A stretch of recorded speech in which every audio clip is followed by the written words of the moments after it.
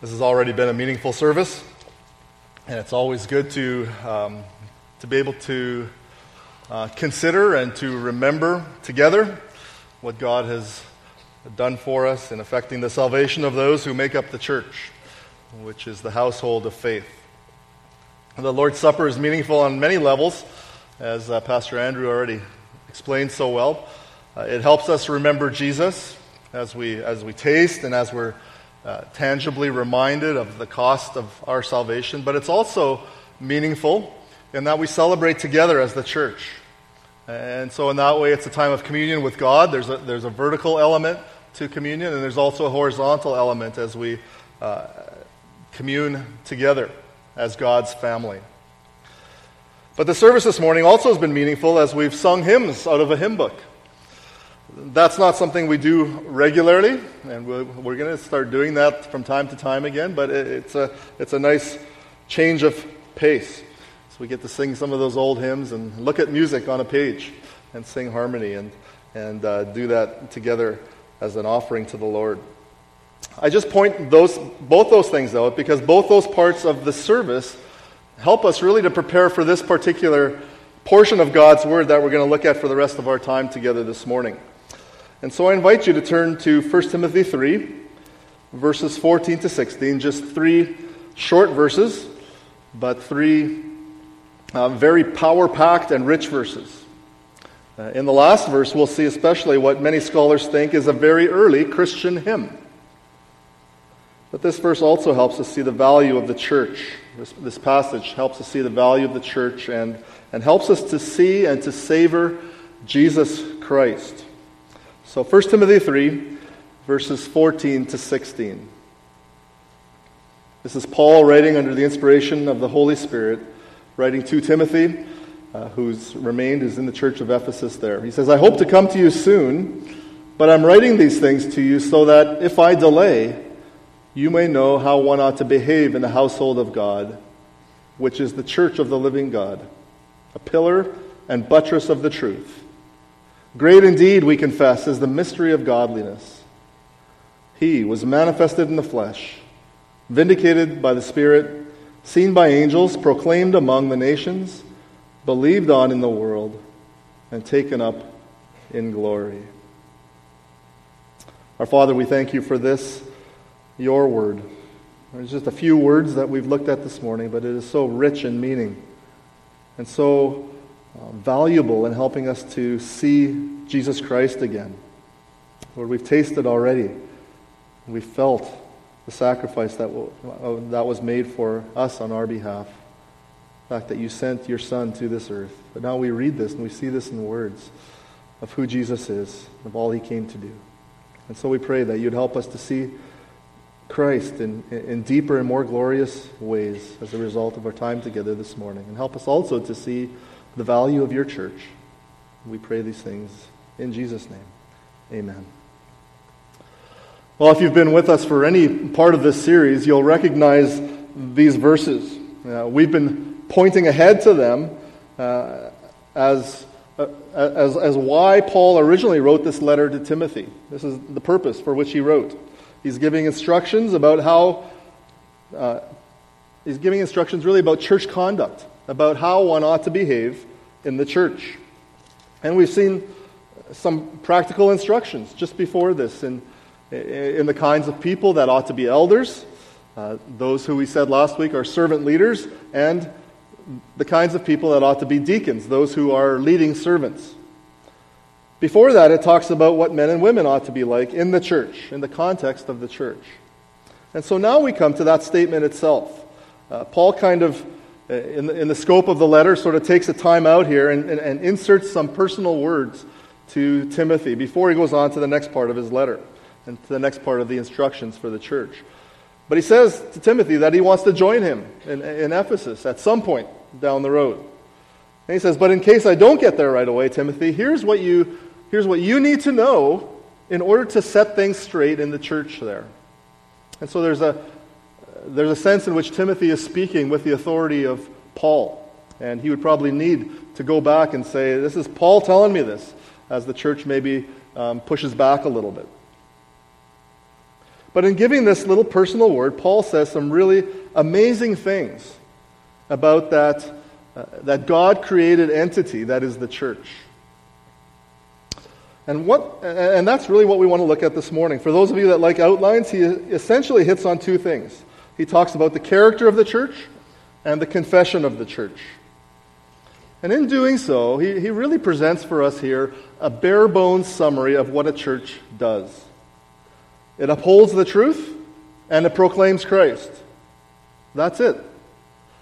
A church is more than that, but it can never be less than that. It upholds the truth and it proclaims Christ. So let's start by taking a closer look right from the end of verse 15 at, first of all, the character of a church. What is the foundational characteristic that marks a church? Well, Paul describes the church here as the household of God, which is the church of the living God, a pillar and buttress of the truth. That little description packs a lot of punch. It's a great description of the church. And so I just want to take that apart a little bit. First, we see the analogy again that we've been seeing throughout this chapter. It's that the church is a household of God, or God's household. And so right away you get the sense that there's a family kind of image that should come into our minds when we think about the church. The church is God's family. And Christians together, all of us together, make up the children of God. John 1 verse 12 says, "To all who did receive Jesus, all who believed on his name, he gave the right to become children of God." And so if you're a Christian, you along with every other Christian make up God's household. God's universal, God's global church. Ephesians 2 verse 19 says, "So then you're no longer strangers and aliens, now that you're believers, but you are fellow citizens with the saints and members of the household of God." And so there's a sense in which this is a universal church, but Paul is talking here to a specific local church. That church, those believers there in Ephesus, are a household of God. This church, these believers here in Wetaskiwin, is a household of God.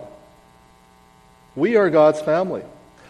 And as we gather, as we come together, we function as God's household. So because it's God's household, we have to behave and conduct ourselves in a way that God wants us to. You can think of it this way, as God in this household is the one who gets to make the household rules. We take our cues from him. We don't have the freedom to just make things up as we go. So for instance, we saw up in verses 1 to 13 that God has in his household certain kinds of people that he wants to manage his household, and certain kinds of people to serve as his household servants. And he's looking for certain kinds of characteristics. And so we look to God for our cues. And really, why would we ever want to look anywhere else? This is God we're talking about. This is God, and God is good.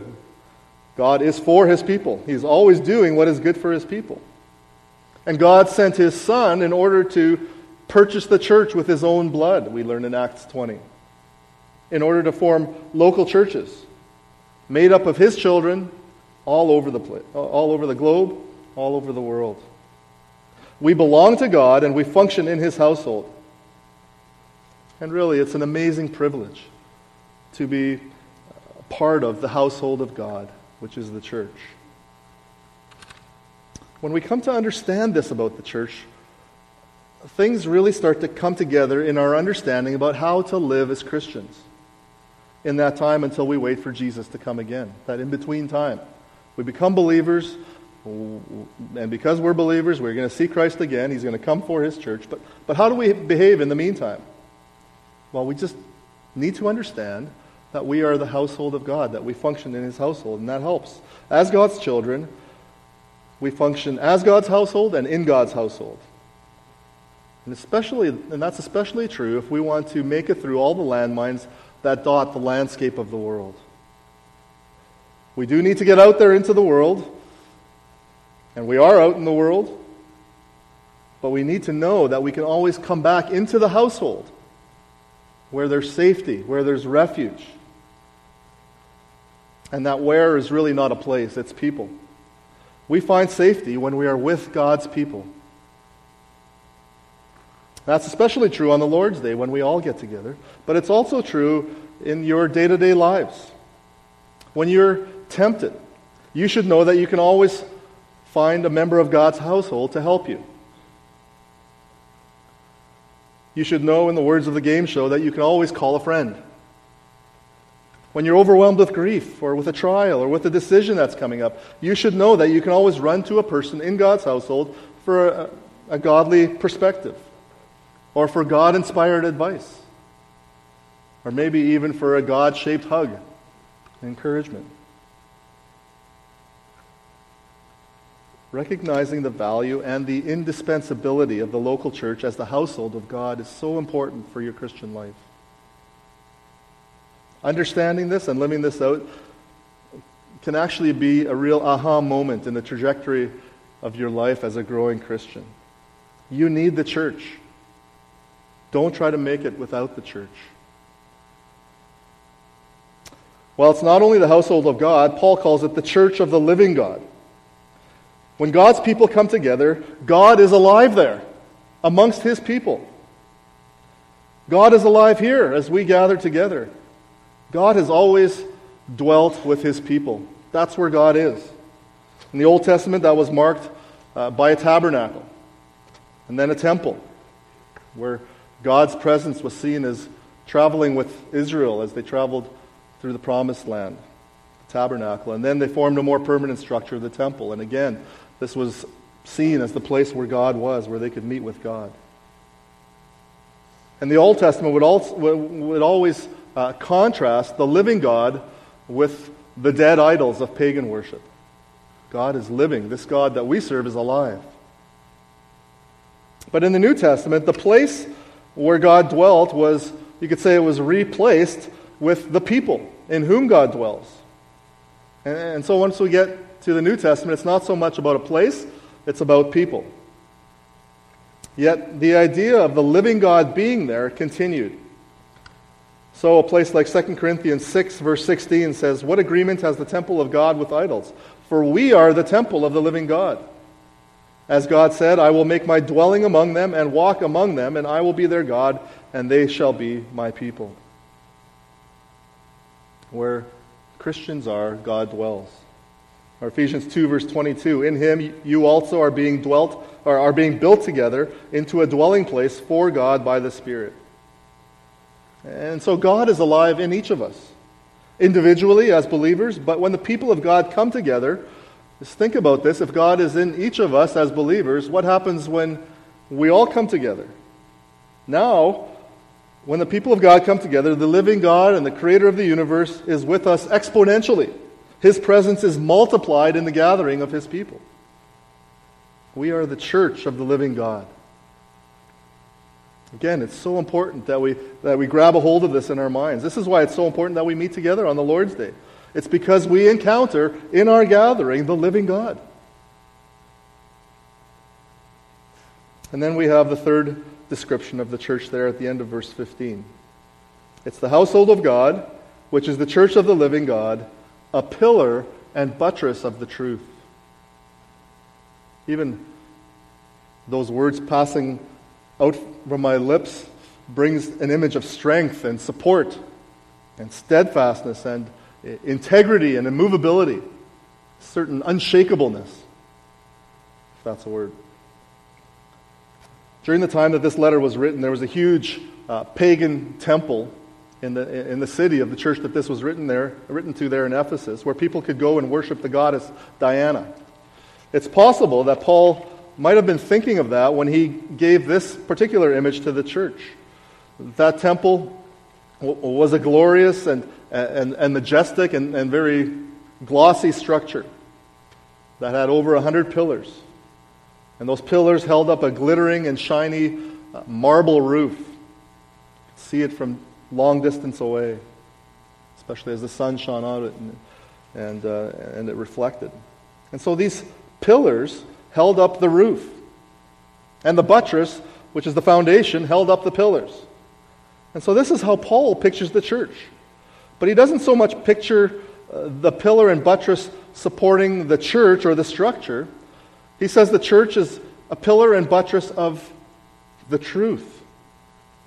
In other words, the truth produces the church. And by the way, it's not the other way around. This does not say that the church produces the truth as one particular church tradition does. So the upshot of that is that the church must be a place that upholds the truth. The church must be a place that upholds the truth. And the church is a place where truth will or should be found. And in our world, in the culture that we live in, which is quickly becoming, to say it kindly, a post-Christian culture, in the culture that we live in, we desperately need a place where we can find truth. Do we not? We live in a time of mass confusion as to what the truth is. This was made even more clear to me the other day as I read a couple of things in the morning. I usually try to catch up on a few things that are going on out there. And I read one document and one article. Someone in our church drew my attention to the document. It really wasn't that surprising of a document in our present moral climate, but when I read it, it was shocking. And I only made it to the table of contents. It was actually a 60-some page document, or 30-some page, and it was in multiple pages anyways, but I couldn't even get that far before I had to stop and take a breath. But it just highlighted how a certain agenda, even though that agenda makes absolutely no sense if any person would think it all the way through, is being forced into the public square. And it's gaining traction by intentionally targeting children as the way to bring that agenda into the mainstream. When this kind of confusion is being propagated in the very places where children are supposedly learning, where can the people of God find the truth? Well, like I said, that document is not especially surprising. I suppose we can't expect our culture to be the pillar and buttress of the truth. But what really muddies things up is when so-called evangelicalism adds to the confusion. The article that I read that same morning came from a popular evangelical magazine. It was the culture article for this fall's edition of that magazine. And in it they were talking about swearing, language. It was titled, Foul-Mouthed and Faithful. Even those two things. And the subtitle was, so it was foul-mouthed and faithful, why are Christians swearing so much lately? I don't know what circles this person was running in, but anyways, so I read that and thought, okay, well surely they're going to show here that having a foul mouth, or how having a foul mouth is inconsistent with professing to be a believer. It's a sin that must be repented of. Surely this is what they're going to talk about. But instead, the article was almost an inquiry on whether swearing is really all that bad. One person said it's all part of, I quote, the reshaping and coarsening of culture. At another point, they wondered whether cussing Christians are just exploring the limits of Christian freedom. And in line with that, one person wondered whether legalism is often the reason why people don't swear. Now, by that point, I was just shaking my head and saying, huh? Like, really? Am I really reading this? And then this topped it off. When the writer asked, is cussing a sin? The answer, and this came from a professor at what was at least one time, maybe it still is, a Baptist liberal arts university in Ontario. He said, is cussing a sin? He said, I think it can be very situational. So it depends.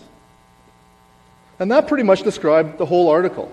It gave all these wishy-washy questions without ever coming up with an answer. But here's what was missing in the entire article. There was not even one reference to the Bible. Not one. Where is there any interaction with the truth? One would think that the flagship evangelical magazine in our country would at least go to this true source of the truth to find an answer to their questions, to their inquiry. But no.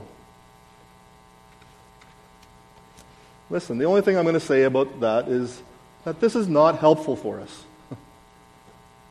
What we don't need in these times is fuzzy answers to ethical questions, especially questions that are addressed in the Bible. It's not like there's no clear answer to this. What Christians do need is someone to uphold the truth. We need a go-to place where we can get clear answers in confusing times. We need something rock solid in our day. What we need is churches that are committed to upholding the truth of God's Word. The church is the pillar and the support of the truth. I pray that this church would be a place where you will hear the truth. I hope that you can come here for refuge from the world, being confident that this is a place where we will uphold the truth of God's Word. You don't need more opinions that are not grounded in Scripture. You for sure don't even need my opinion. You don't need speculations and vain discussions, as it talks about in chapter 1. You don't need ambiguity. That's almost held up as a value these days. It's good to be ambiguous. You don't need that. You need clear answers. This needs to be a place where you will hear the truth from God Himself as it comes to us from His Word. So we want to take that responsibility and that stewardship from God very seriously.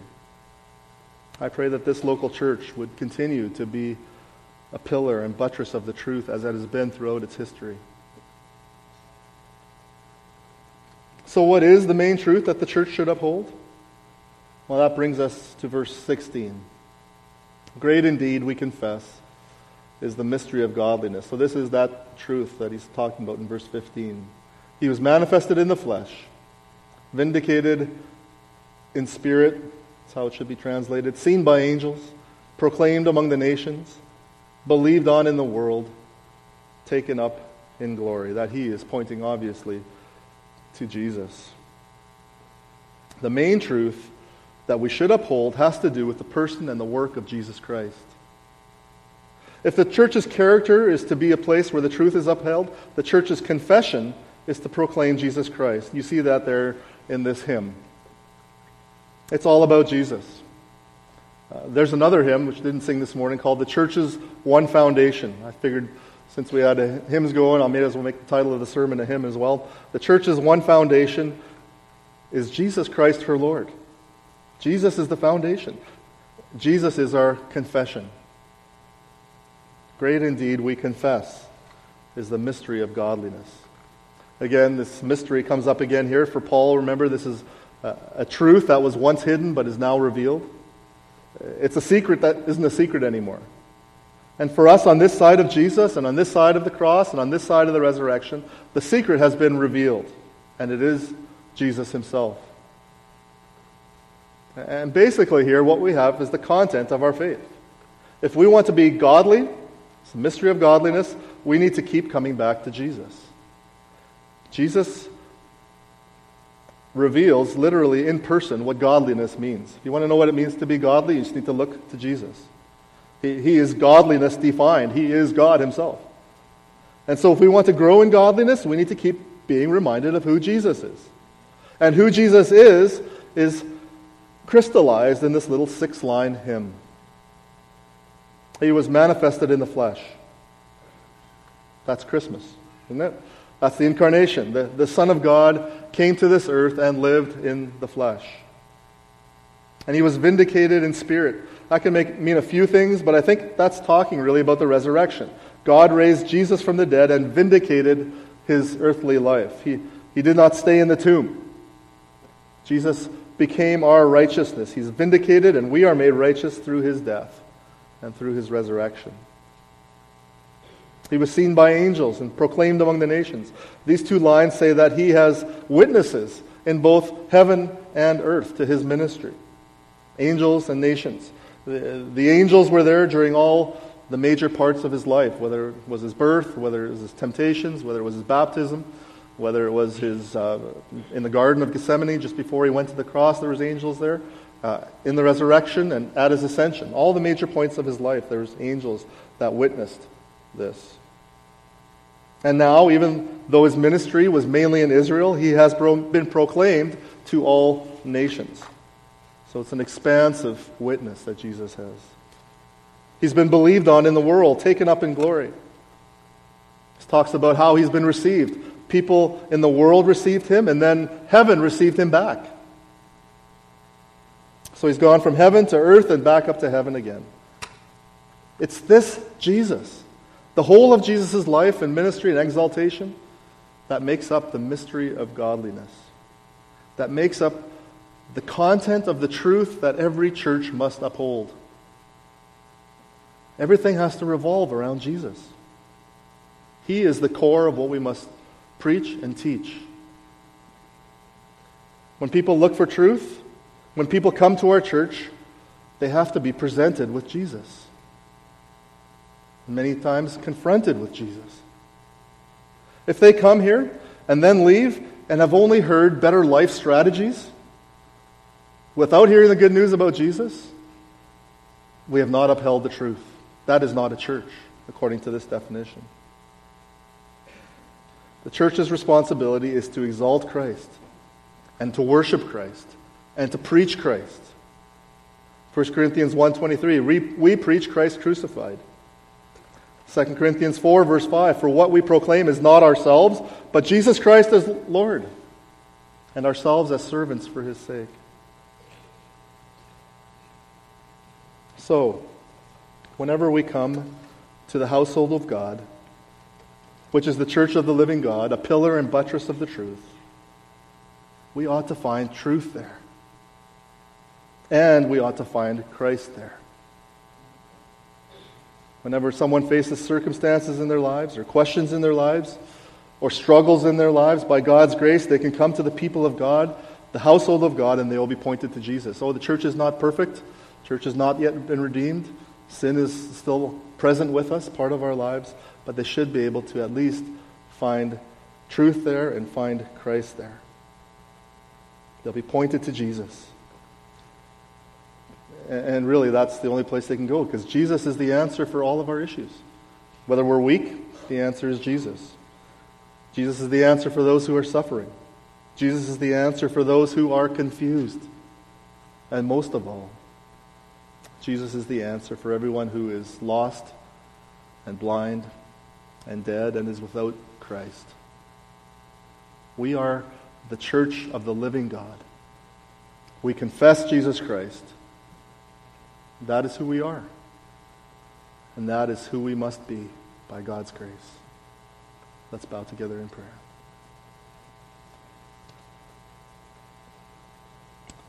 Our Heavenly Father, we